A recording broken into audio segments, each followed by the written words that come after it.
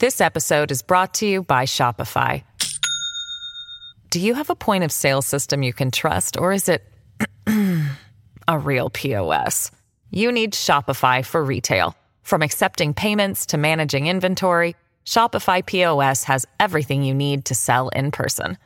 Go to shopify.com/system, all lowercase, to take your retail business to the next level today. That's shopify.com/system.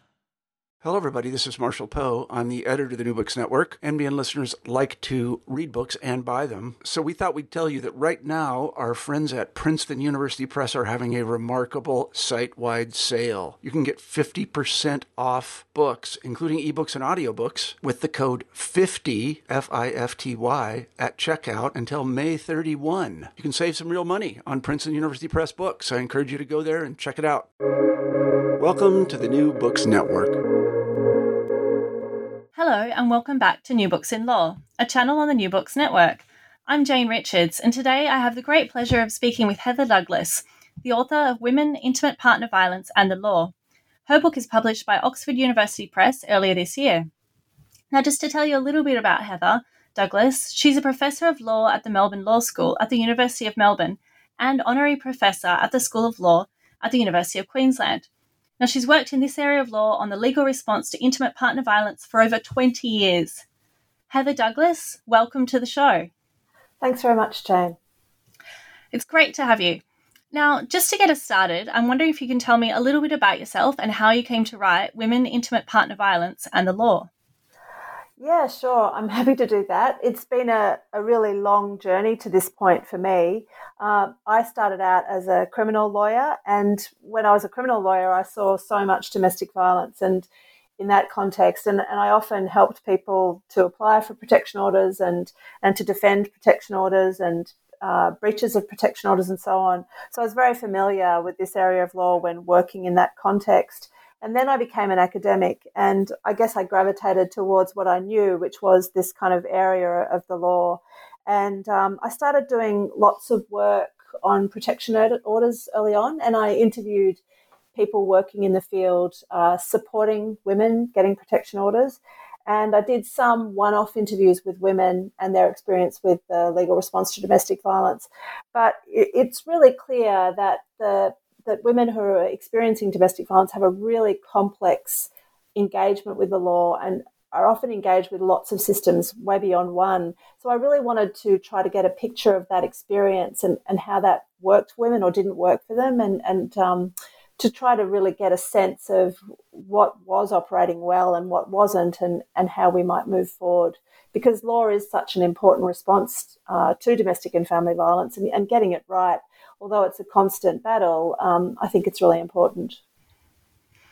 And that really came through in the book, that it was so complex, all these different areas of law that women are actually navigating through, like the court system. You know, I think, you know, there's the criminal system, the family law system, and it's different between state and federal jurisdiction. So yeah, it's very complex, and it did come through that, you know, the different responses that the law has really impact on the responses of the women as well.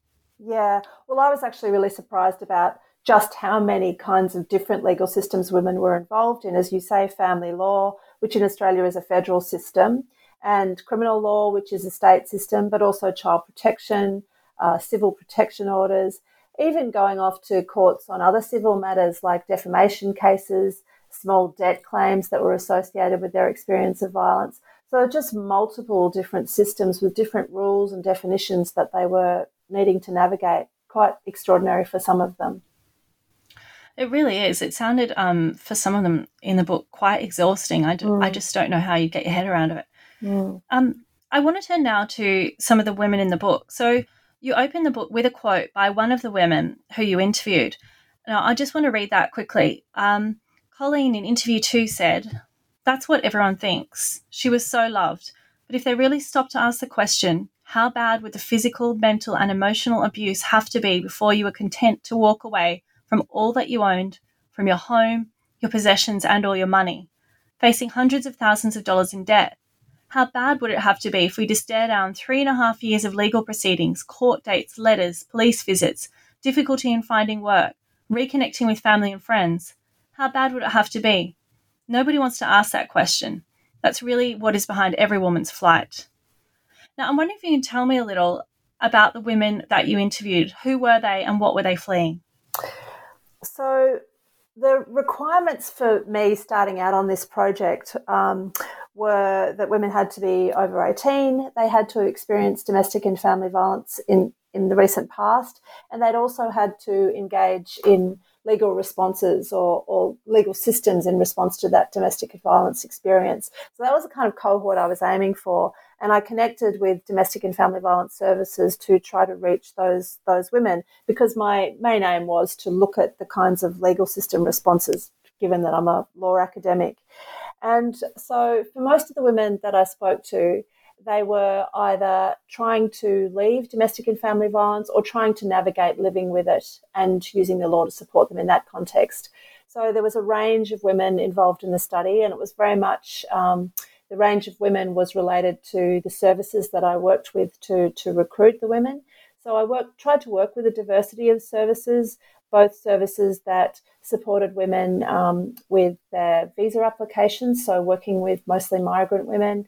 I worked with Indigenous organisations and with more mainstream organisations supporting women through family law context and protection order context. So there was a real diversity, but the common theme for all of them was that they'd experienced family violence and they'd engaged with the legal system in response to that violence. So, Colleen's experience was a very familiar one for lots of those women.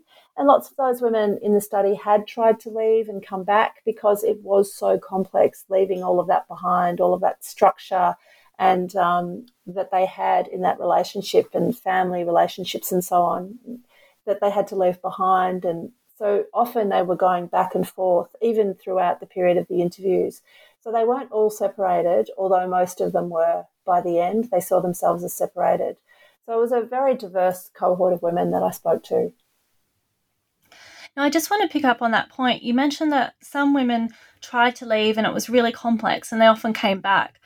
And I think just to sort of dispel some of the biases and the myths that surround this sort of thing, I'm wondering if you can talk a little bit about, this sort of narrative that surrounds all of this. People sort of think, well, why doesn't she just leave if it's violent? Or why does she keep going back? And this came through, I think, some of the sort of other actors in the book, for sort of some of the police officers, for example, were like, well, you shouldn't keep going back to him. I'm wondering if you can talk about this sort of narrative, perhaps dispel some myths and talk about how this relates to some of the women's stories in the book. Well, certainly I think there is an expectation from most service providers like child protection workers, police officers, even court workers, many lawyers, that women should just leave this violence behind, get up and go, stop going back. And it's just not so simple.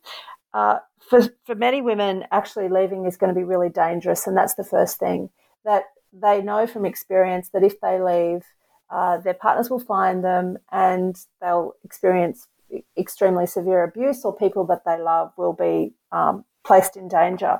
So actually there's the physical violence of leaving, and there's that risk that they face.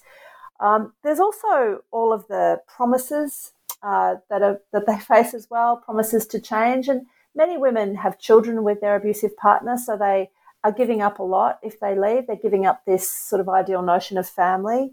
And there's a real reluctance to do that. And so there is that fear that leaving loses that concept of family. So I think that's important too. And they're facing often promises from their abusive partner that they will change, things will be better.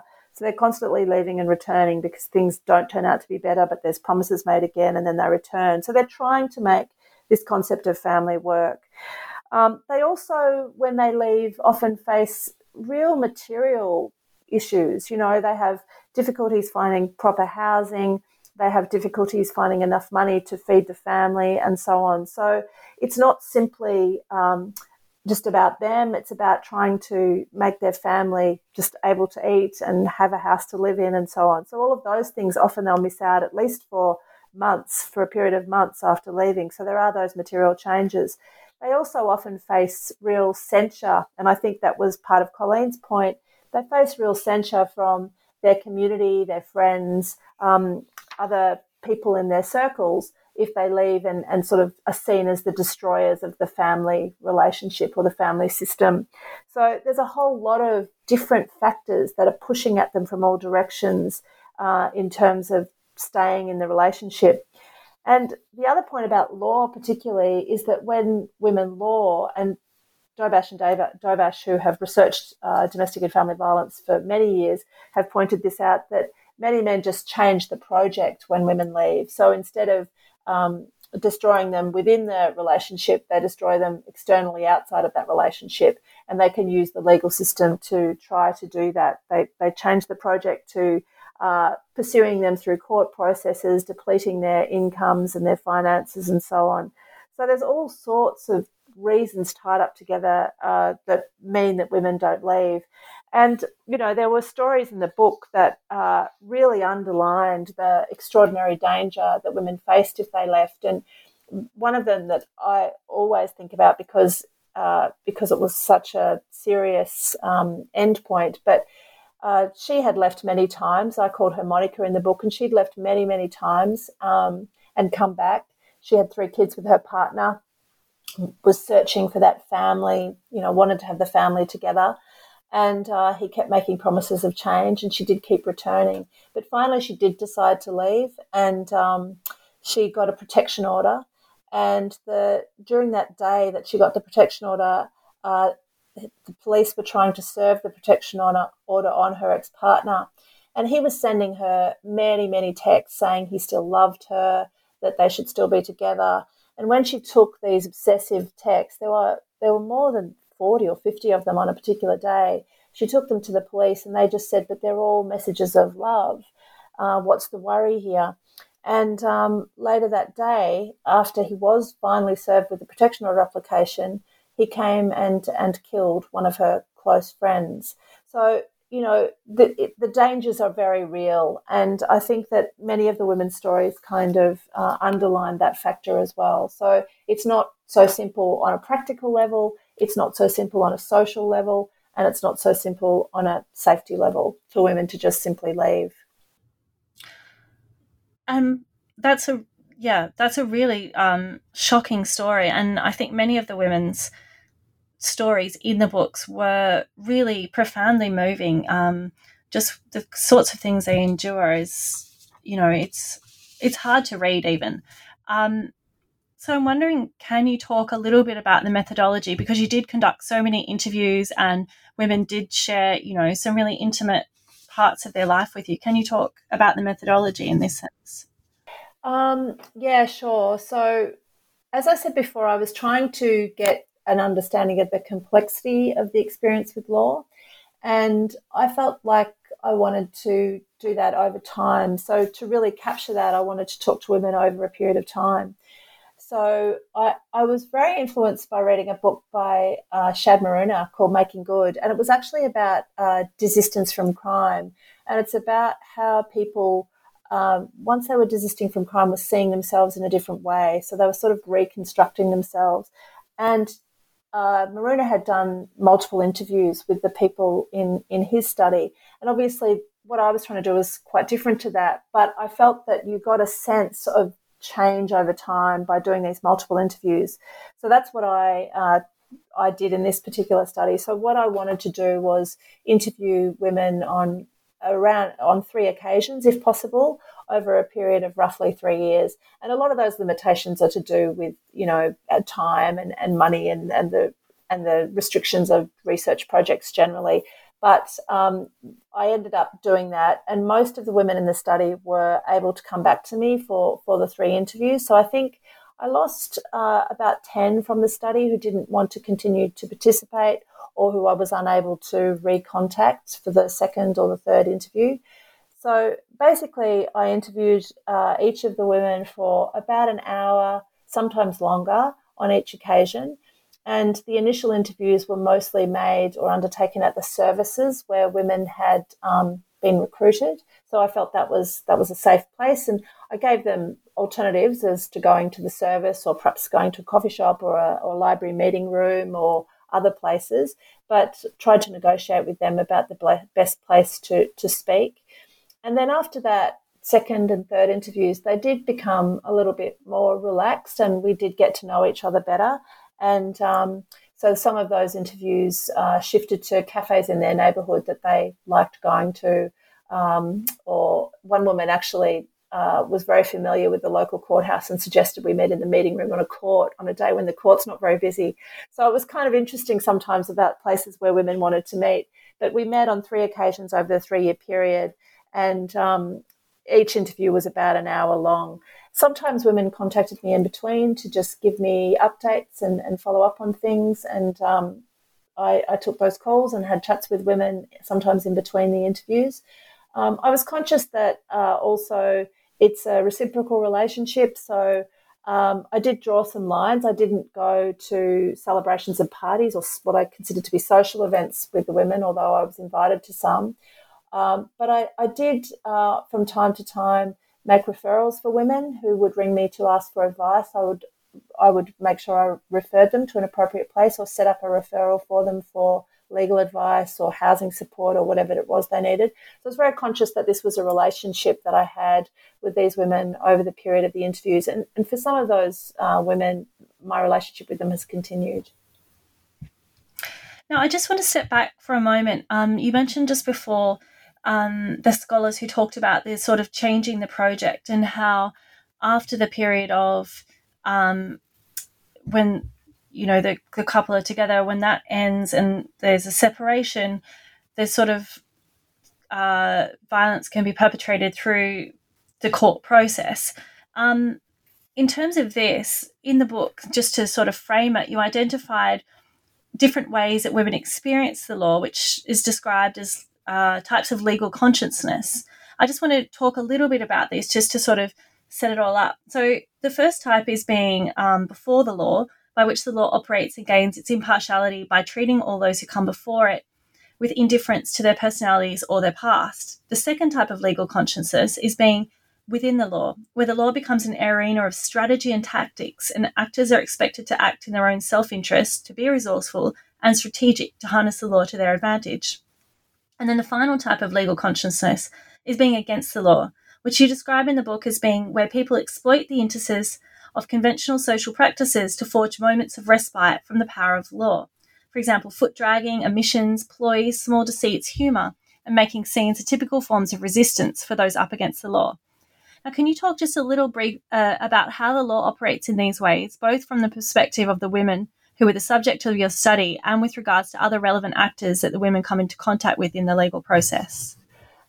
Yeah, sure. And I should point out that those particular forms of consciousness, I guess, are not ones I invented. They're from Eric and Sibley's classic book, The Commonplace of Law, which I found really helpful in thinking about the way both women and their abusive partners were coming at the law.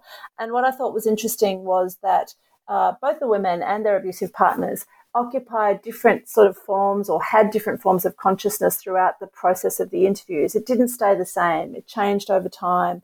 And it wasn't always clear to me why that happened, but certainly there were changes over time. So in terms of the idea of being before the law, I think for some women, they described the relationship they had, for example, with magistrates as in protection order hearings, as magistrates being neutral and fair, listening to both sides, making a fair decision. And I think that is a sense of being before the law, and there's a formality of that, and it is proper and appropriate, and that's what some women were expecting of the law. And I think that was, I feel, from the people that I spoke to, relatively a rare experience for many of the women in the study. It did happen from time to time, and I've documented a few moments of that. But for many women, it didn't feel like that. It didn't feel like they got a fair hearing, that there was a neutral position to begin with, that they were being confronted with by a police officer or a magistrate or a lawyer. They felt often that they weren't heard properly, that their experience wasn't honoured properly, that there wasn't a fair hearing given to them. Perhaps being within the law was a more common experience. And often I think that the legal systems abuses were often what women described in this context of strategizing law. And, what was quite shocking for me was that some of the women talked about how their partners actually quit their jobs so they could concentrate on the legal system and their legal system approaches and, preparing for different kinds of applications and so on. So really, their abusive partners really strategizing the law to use it to their advantage, whether it was to suggest that the woman who they had previously abused in their relationships was not a good mother and therefore should have less contact with the children of the relationship, or whether they should report to police in a particular way and so forth. So there were real strategizing in relation to that. But the strategizing and the legal system's abuses weren't necessarily only used by the abusive perpetrators in the study. Some of the women also strategized law in this way. And I do remember one woman who I call Pari in the book, and she and her partner had a child together, and he was extremely violent towards her. She'd experienced strangulation. He'd frequently caused injury to her, and she had finally separated from him, and there was a family court hearing going on around the contact with the child. And she determined that, she realised she did her own research. She was unrepresented, and she did some research, and she found that the Hague Convention didn't cover Australia and family court issues around children in Australia. So it was possible for her to take her child back to her home country where there was no convention recognition, and she could leave her child there with her family and go and visit her child there every summer. So her child would be safe from the abusive partner, and she could still continue to see that child every summer. So she was strategizing too and working within the law. And then I guess there was that, that last point that I talked about in terms of being against the law.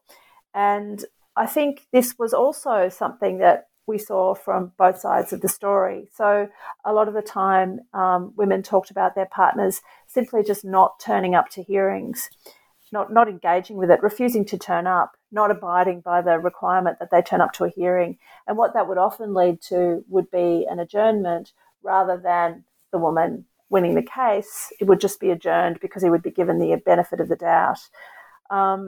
There were other issues around the family court, and this was particularly difficult for women's financial closure in the relationship, where just total refusals by partners to disclose income, for example.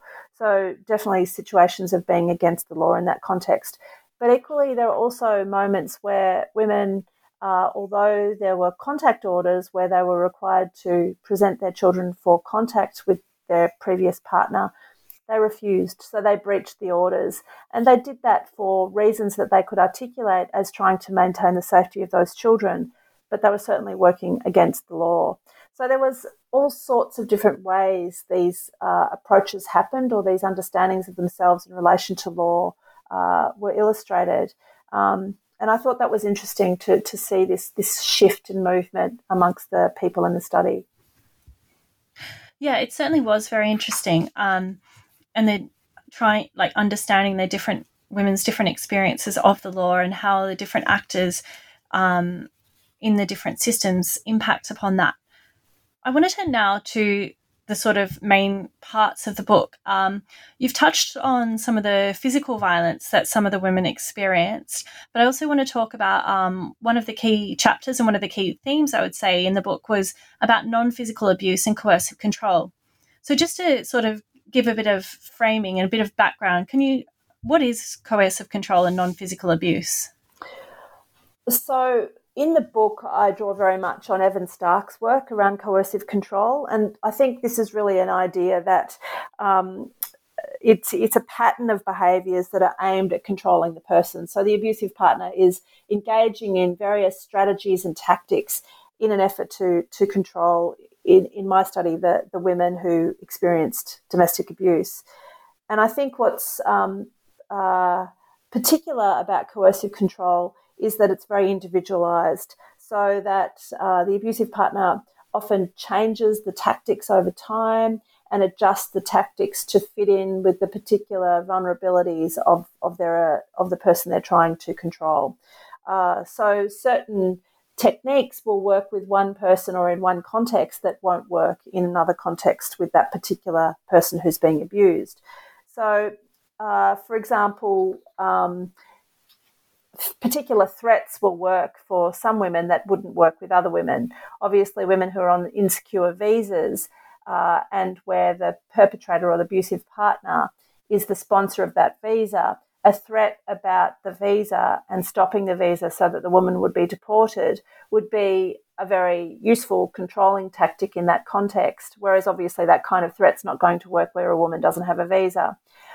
In other contexts where women have children, there may be threats made about what the partner will do to the children if she ever tries to leave, for example. So they're very targeted towards a particular context, and I think they're often the non-abusive factors within coercive control are often really powerful. So emotional abuse, belittling, putting down, saying you're not good enough, you can't do this, you're incapable, and so on, are often tactics used. And some of the women talked about these being used over a very long time, and they start to believe the insults that are being flung at them on a regular basis. So they make them vulnerable to further control and so on. Other things such as isolation, so that if the only person that's giving you feedback in your life really becomes your abuser, that can be a good way to control someone as well. So what was really typical amongst many of the women's experiences was that their partner isolated them from their friends, family, workplaces, and so on. And this was done in a range of ways. For example, one woman, Jane, talked about how every time she went out with a friend, her partner would just text her 10 or 20 times. And if she didn't respond to the text when she went home, he would be particularly abusive towards her and maybe violent towards her. It just became difficult to go out with friends, and gradually she stopped doing it. Another woman would talk about how she, every time she went out with friends and family and her partner came with her, he would be really rude to them and really difficult with them. And so she stopped going out on family events with him there and, started to be isolated from her family. Also, other times, partners would make threats about maybe even suicide in some cases. If you do this, I'll kill myself, for example, or if you do this, I'll do that. And those kinds of threats could be quite controlling as well. So gradually, often women found that they had less and less contact with family and friends. One woman described how he seemed to strategically pick off her friends one by one. And this was not an uncommon experience. So if all you're left with is your partner as your main source of feedback on your life and what you're doing in your life, and that feedback is often negative, that is obviously really controlling as well and makes it more and more difficult to leave and live your own life. Evan Stark talks about freedom, essentially this form of coercive control leading to unfreedom. And I think that was very much the case, or the way many women felt in the study as a result of many of these incidents of non-physical abuse. Other things women talked about were the use of technology. So, for example, being tracked by GPS devices in their cars or at their workplaces or on the phone, their phone calls being recorded and so on. So they had this sense of their partner's everywhereness, that their partner was always watching them, always able to see what they were doing. And sometimes it would take some time for them to realise that this recording was going on, so that they just had this feeling that their partner was somehow kind of able to do all of this, and they really had no idea how it was happening, and it made them feel kind of crazy. So there are all sorts of ways that this non-physical abuse can be really important in entrapping women in these violent relationships and exacerbate that experience of domestic and family violence, I think. Yeah, right. And that certainly comes through that, this sort of entrapment, the reasons for it and the reasons that women are entrapped are really complex, and it's not so straightforward. I want to turn now to something you've touched on earlier already. in the chapter on using law, you write that many of the ways that abusers use the legal process is to amplify women's enmeshment with both their abusive partner and the legal system over time. So my question is, how do abusive partners use the legal system to continue to exert control over women? Yeah, so what's interesting is that when people separate, women who've experienced domestic violence often have a need of legal processes. They need the family court to help them get some rules put around the contact with the children of the other party. They need the family court to help them get some access to the family finances, which they may not have access to, so that they can kind of get appropriate housing and care for their children and so on. And they might need a protection order so that they can have some safety. So they start to potentially engage with law. And in response to that, often I saw that their partners also engage with law, but did a bit extra. So, for example, where a woman applied for a protection order, their partner might apply for a cross-protection order. And that would extend the proceedings, potentially lead to a hearing of two separate protection order hearings. And often the male partner, the abusive partner in these cases, their protection order applications were thrown out. But nevertheless, the women had to go to court and had to defend these applications, had to prepare for them, had to engage in all that time and material resources to actually respond to these spurious applications. And they were constant for some women. So applications to change conditions on protection orders, change conditions in family law orders. As I said, applications for cross orders were sometimes used. Sometimes he would, in criminal matters, for example, call his victim as a witness, even though she wasn't going to help his case, but that would get her to court. Sometimes he would subpoena members of her family. So there were all sorts of strategies that some abusive partners use to actually enmesh women in the court process. In spite of the fact that many of these applications would fail and were doomed to fail right from the start, they would nevertheless begin and they would run, and women would have to engage with them. And most of us don't engage with the legal system very much. So it's stressful, and especially when you're engaging with a range of different systems and you're perhaps not well resourced in terms of legal representation and so on. You have to spend a lot of time and money. There's the kind of emotional energy in confronting your abusive partner. When you're just getting closure through separation, you're heading back to court and having to confront them. So there's all sorts of ways that the law was used in this really negative way as effectively a part of the coercive controlling behaviour. This episode is brought to you by Shopify. Do you have a point of sale system you can trust, or is it a real POS? You need Shopify for retail. From accepting payments to managing inventory, Shopify POS has everything you need to sell in person. Go to shopify.com/system, all lowercase, to take your retail business to the next level today. That's shopify.com/system. The whole process does sound immensely stressful, especially when it's, drawn out and women are telling their stories repeatedly. It sounds really, really challenging, the court process. I wonder if you can tell me, in this context, were there different experiences for either culturally and linguistically diverse women, from diverse backgrounds, or Aboriginal and Torres Strait Islander women? How did they use the law or experience the legal process? Well, I mean, if we think about the domestic and family violence as coercive control and preying on the vulnerabilities of women in their particular contexts, it's not surprising that the legal systems are used differently as well, potentially.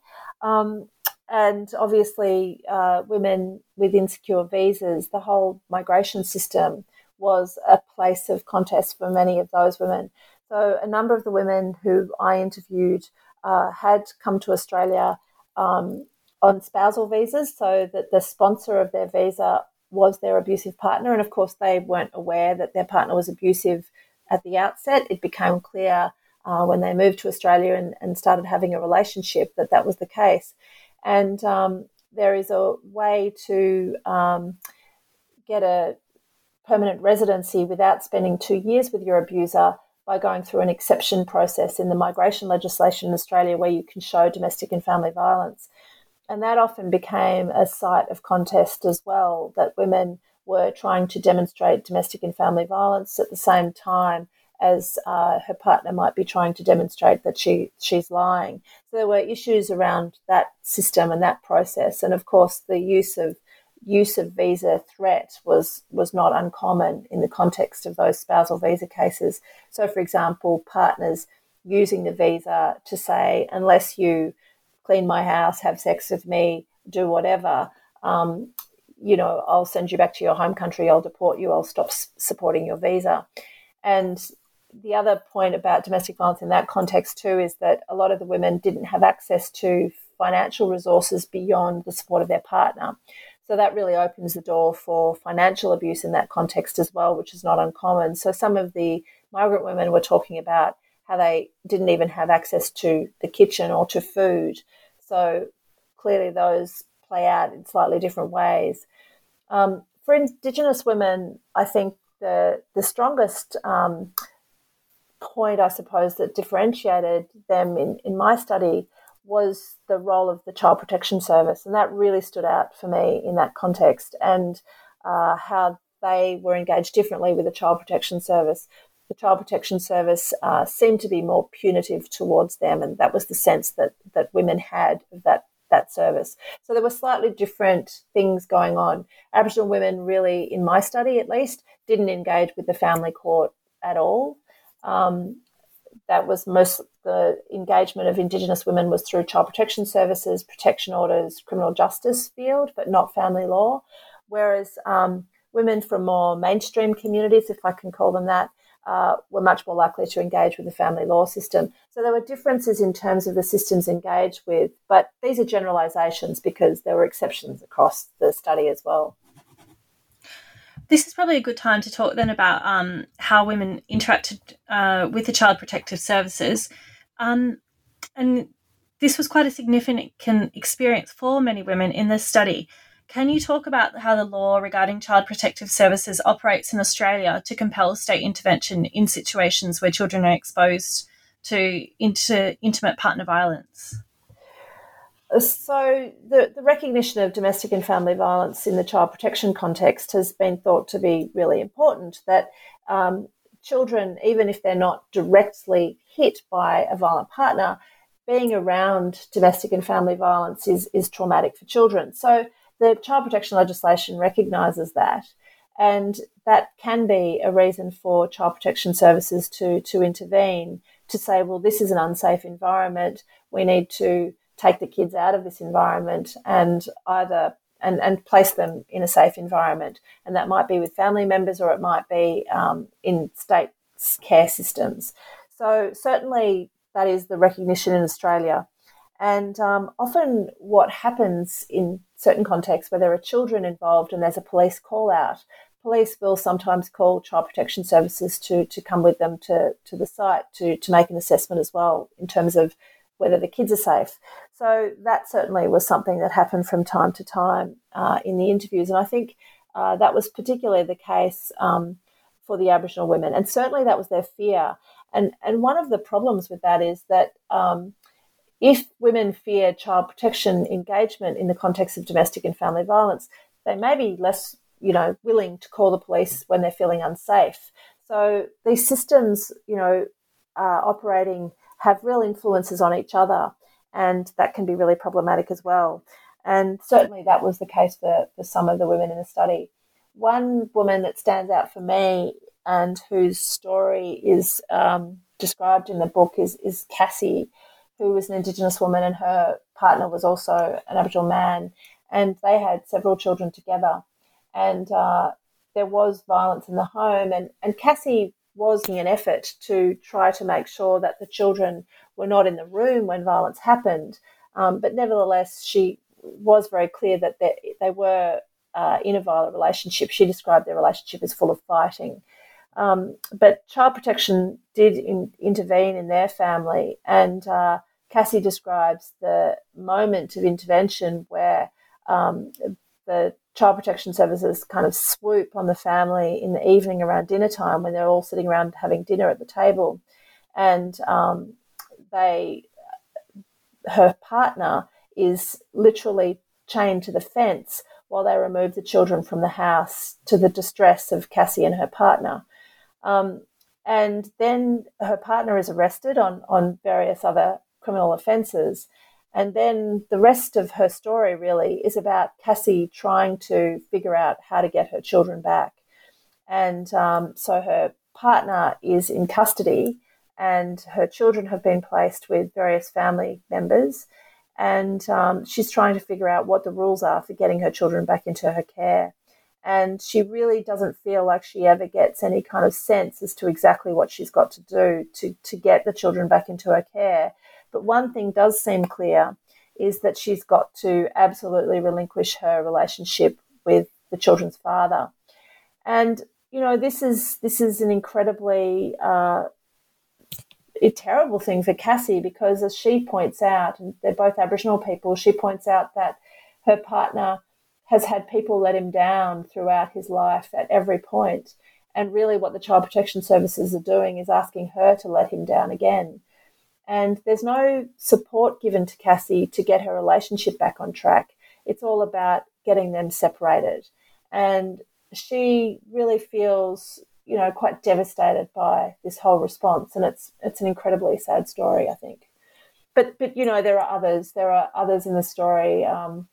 There was another woman in the story who talked about how her partner actually used the child protection system against her. There was quite a lot of conflict between her and her ex-partner. She had a family law order where she had the children living with her with some contact to the father. And she felt that every time the children went on contact visits, they would come back quite abusive to her, sort of worded up by her partner about the kinds of jibes they should give her and the kinds of abusive comments they should make. And one day when the children came back, and by now the children are sort of 16, 14 and 8 years old, I think, or around those ages, and the 16-year-old comes back and says after a contact visit some comments about how her parenting is terrible and a range of other things, and says he's going to contact his father and wants to go home. And she grabs the phone, and then he grabs the phone back and calls the police, and the police arrive with Child Protection Services. And this leads to a whole range of systems coming in on each other, child protection systems, police, criminal justice systems. Sarah gets charged with assault, and children get removed. The family law order gets put on hold, and all of this becomes an issue that has to be resolved over the next sort of 6 months.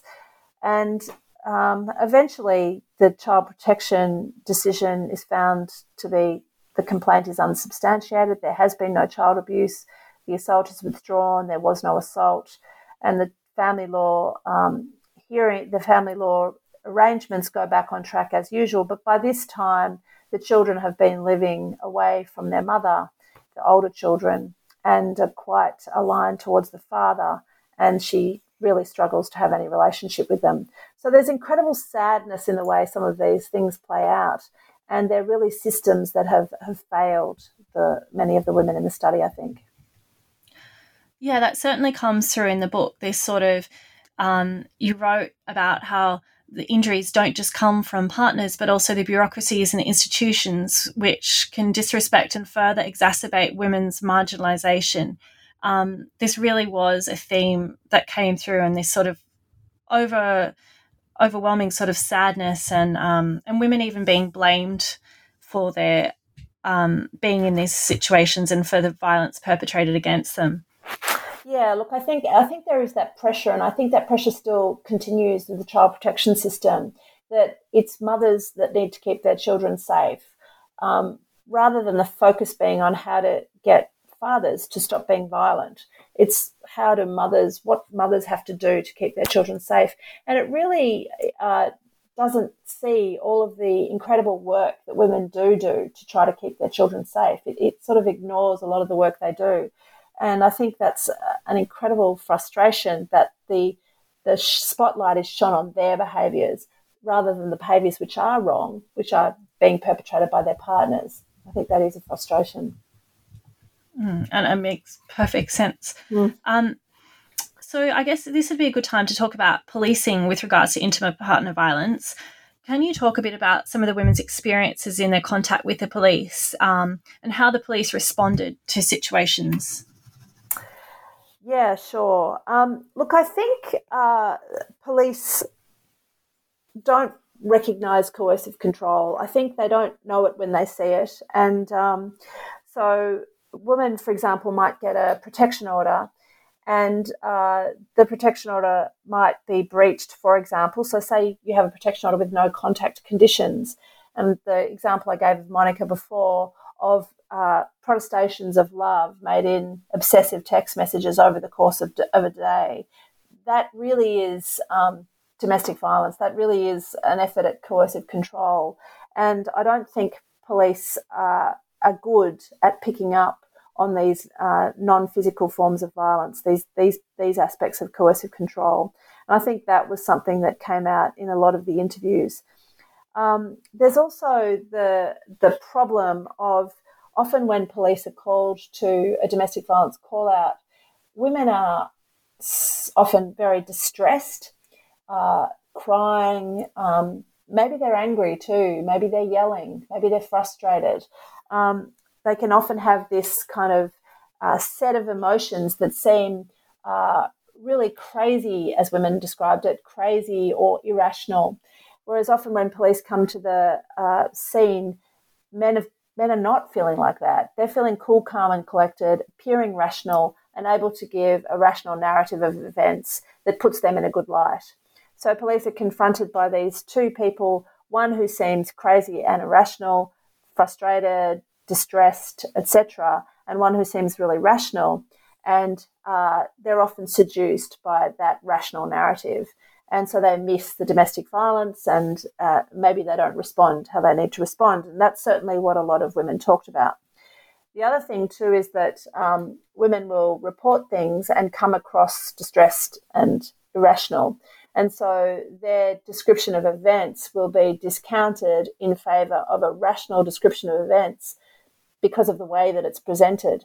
One example I'm thinking of is one of the women in the study who talked about how her partner was physically violent to her, hit her in the face, and she actually had a handprint on her face. And she told the police that he'd come round and hit her, and she showed them her facial injury, which they took photographs of. And the police, though, went to see him, and he explained how she'd been hitting herself.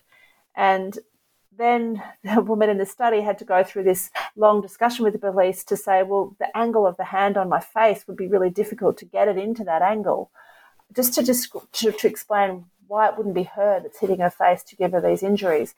So I think that was kind of one of those examples where this rational response seduces police into kind of taking one side over the other. And I kind of describe that in the book as kind of aligning with these perpetrators who have this incredibly rational persona in these contexts. And I think that creates real difficulties for women to get their stories listened to and responded to appropriately in some cases.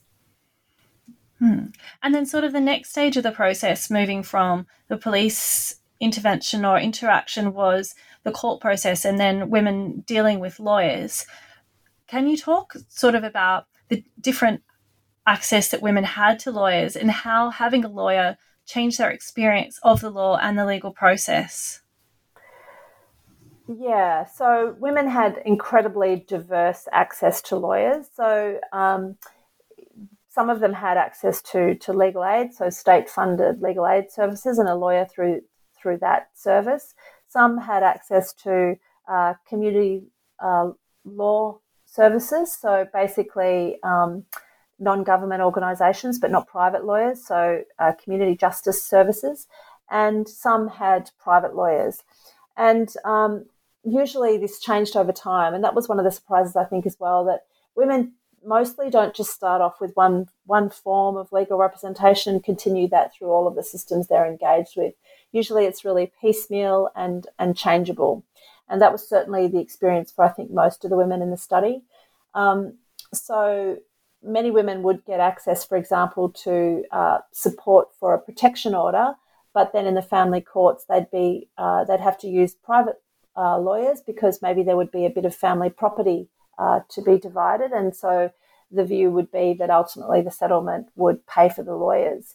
So there was real diversity in that, and sometimes women couldn't get lawyers to assist them at all, so they were unrepresented. And depending on where the women were at in their lives and their backgrounds and their own kind of materials and skills, had really diverse outcomes for women. I remember going to court with one of the women in the study called Lale, and she had a child with her abuser, and they'd separated, and there were arrangements for the child to be only seen at a contact centre, a privately paid contact centre by the abuser. And for a few months, Lale had been able to draw on the services of a support agency and get taxis to the contact centre, which was something like an hour from her house. But obviously that wasn't sustainable. Her ex-partner had access to a car, had an income, and so she was trying to change the contact centre to something closer to where she could catch public transport, and her ex-partner was resisting this. And I remember going to court with Lale because she had no one to support her, and she'd given me, the service had sent me an email with all of her documents with her consent, and I'd printed them out and put them in a folder and had them all neatly arranged. And I sat in a seat in the court, and she meanwhile was there representing herself she didn't speak English as a first language. Her English wasn't very good. She had a plastic bag full of documents, didn't really understand any of the processes, and was up against a legally represented person on the other side. And the judge was asking for documents, and she would fish through this plastic bag trying to find the right one. She couldn't actually even really read the documents. I was able to hand them to her from my file, but if I hadn't been there, and normally I wouldn't be there, I really worry about what would have happened in that context. I don't actually know what happened at the end of that, but certainly in that case, the judge seemed to understand the story and we were awaiting judgment on the case. But it really underlines the incredible disadvantage for some of the women who don't have a lawyer. But for other women who didn't have a lawyer, sometimes they found that it was an advantage. And I wouldn't want to overstate this because some of the women who didn't have a lawyer were very articulate and had tertiary education and so on, and really were able to read and write with very high proficiency, and so could make arguments in court and I guess relate to the process in some ways better than other women. And sometimes they had success. But overall, the story of legal representation was that it was unreliable, piecemeal, and it was unpredictable about how that would work out. So if you were unrepresented, you were relying on a magistrate or a judge being sensitive to that and helping you through the process, which wasn't always the case as well. One of the common things was that women would have access to what is described in the literature as unbundled services. So they would, for example, draft a statement for a particular case, and then they would give it to a lawyer to actually redraft into sort of legal language for them. And, that's helpful on one level, but the problem is that lawyer has no sense of the overall trajectory of the case. And so really it's very difficult for that lawyer to give any advice on a single document. So they're really at a disadvantage with those unbundled services, I think. And that sort of comes back to the point you made earlier about the idea of like legal consciousness and this idea of being equal before the law, by which the law operates, and it assumes sort of the equal resources of parties coming before it. And so it did seem that this wasn't always the case in the women's experiences of the law. And so it's understandable that they had, this sort of, they were within the law, and having to sort of navigate in that sense. Turning next to the issue of judges in the situation, in context of protection orders and the family law system, I just want to read briefly. You wrote that when judges fail to understand the dynamics of IPV, or intimate partner violence, and coercive control, when they do not prepare for hearings or maintain control of the court, and when they commit to facilitating the abuser's ongoing relationship with his children, regardless of the level of abuse, there's a risk that the safety of the woman and children is sacrificed. These failures also open up the opportunities for perpetrators to use the legal system to continue the abuse, allowing legal processes to be a vehicle for further traumatization. Can you talk from your research how sensitive judges were to the dynamics of interpersonal violence, and the women's experiences of going to the court in relation to judging and judges? Yeah, I think it's fair to say that in all situations, this is variety. So there were variable legal responses through lawyers, child protection workers, police. It wasn't all absolutely bad, but it was incredibly inconsistent. And that was the same story, I think, with judges. And I think at the core of a lot of this is not understanding things like coercive control, not understanding the extraordinary difficulties associated with separation. So I think those two kind of core ideas are really central to getting better responses to domestic and family violence. And certainly I think that was the case, that there was real inconsistency amongst judges. And I think there are really practical reasons for why this happens. And I think some of them are problems with resourcing, and some of them are problems with the way judges understand and think about things. And I think that's sort of a training question. So there are different things that are at play here. Certainly, one of the problems in the family court system and one of the problems in the protection order system is their civil systems. So they operate around the expectation of consent orders and settlement. And that is reasonable because our resources in the system really would be very stretched if everything went to a full hearing. But nevertheless, consent orders in a context where there's serious abuse of power on one side, especially where the woman who's experienced violence is not represented, really makes consent orders extremely problematic. And yet these are often effectively rubber stamped by judges and magistrates in this context. So I think we really need to take care here about consent orders. I think also there's a consistency problem. We have better consistency in the family courts in Australia because there's likely to be one judge allocated to the case. But in the protection order system, in the criminal law system, there's likely to be many different magistrates and judges involved along the way. And that means that it's easier to present different stories and change the narrative on a regular basis and confuse things. So that can be used as a strategy to get a different result or to delay a result if that works for example, in my study, for abusive partners who I think are misusing the law. So I think that inconsistency of magistrates involved in these processes can create problems. Also, I think the failure to prepare is understandable because if we're expecting settlement and consent orders, you're not going to prepare for a hearing every time. But the failure to prepare means that women, especially women who are unrepresented, are having to tell their story over and over and over again to different magistrates and different judges. And that is obviously re-traumatizing for them and really problematic, I think. So having some level of preparation, I think, would be ideal, and it's not always there. I could go on. Delay is another problem. I think delay is another tactic used in many of these cases, and I think delay just extends the potential for family violence.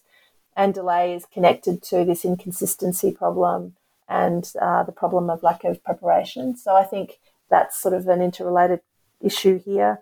So there's many, I think, problems that we could deal with better in that context. It seems like these are complex issues, but does come across that there is significant need for reform in this area.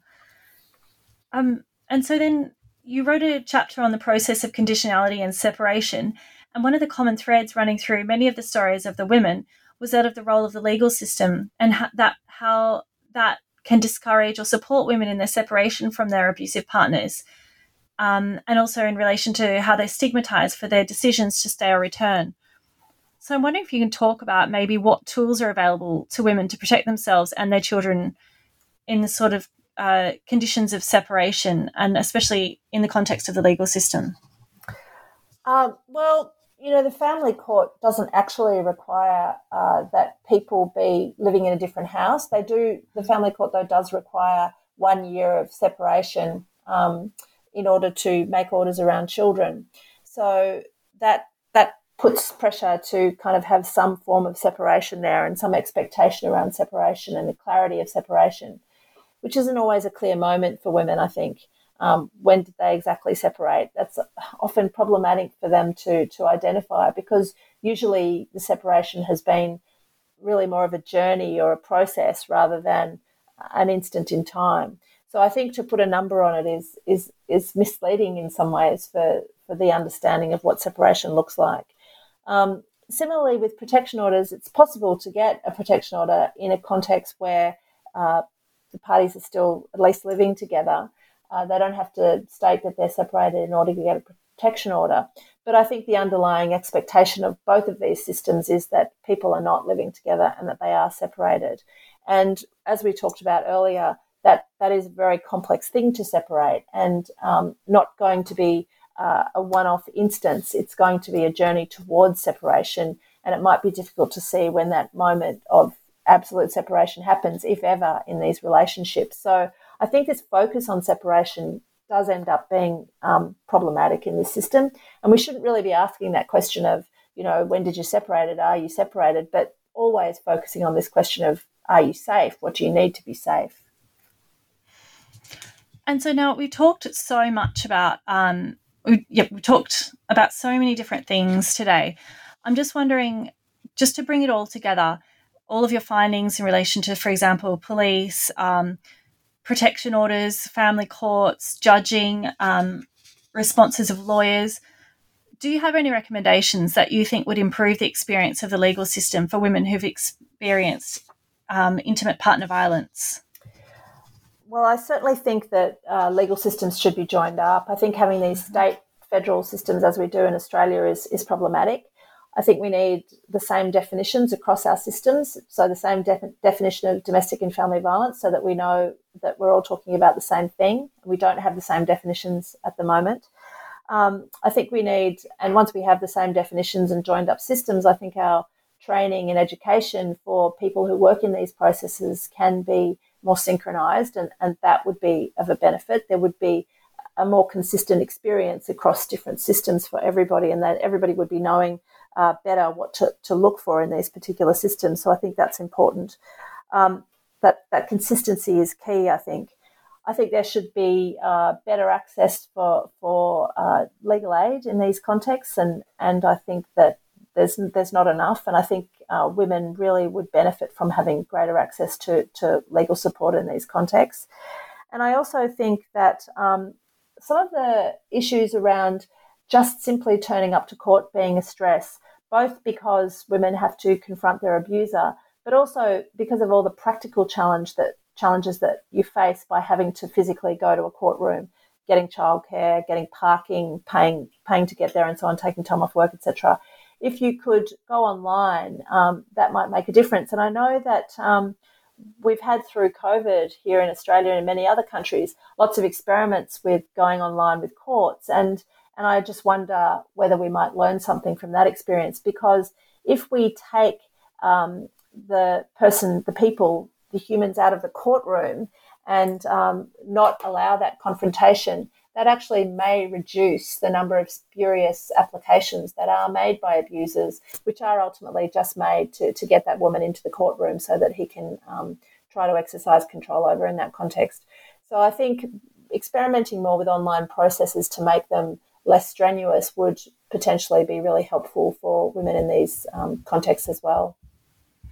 And I think that's a really interesting point. I guess one, we could say, positive thing that has come out of COVID is we might see different ways of doing things.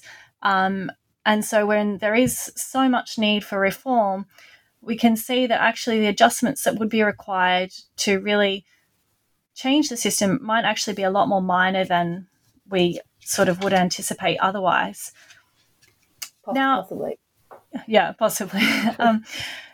Now, just before we go, Heather, I'm wondering if you can just tell me a little bit about what you're working on now.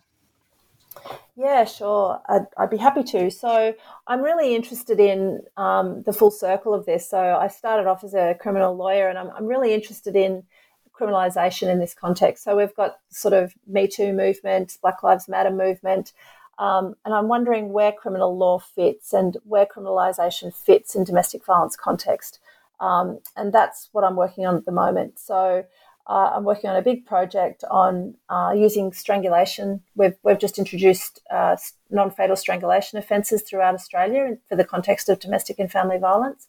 And I'm looking with a colleague of mine, Robin Fitzgerald, at that offence and how that works in this context and what are the unintended consequences of using the criminal law as a response to domestic violence and how it works and how it doesn't. That's where I'm going at the moment. That sounds very interesting and also very meaningful and important work, just as this book was. Now, just to sum it all up, I'm Jane Richards. I've been speaking with Professor Heather Douglas about her latest book, Women, Intimate Partner Violence and the Law. It was published by Oxford University Press at the start of 2021. You've been listening to the New Books in Law, a channel on the New Books Network. Heather, thank you for your time. Thanks so much, Jane.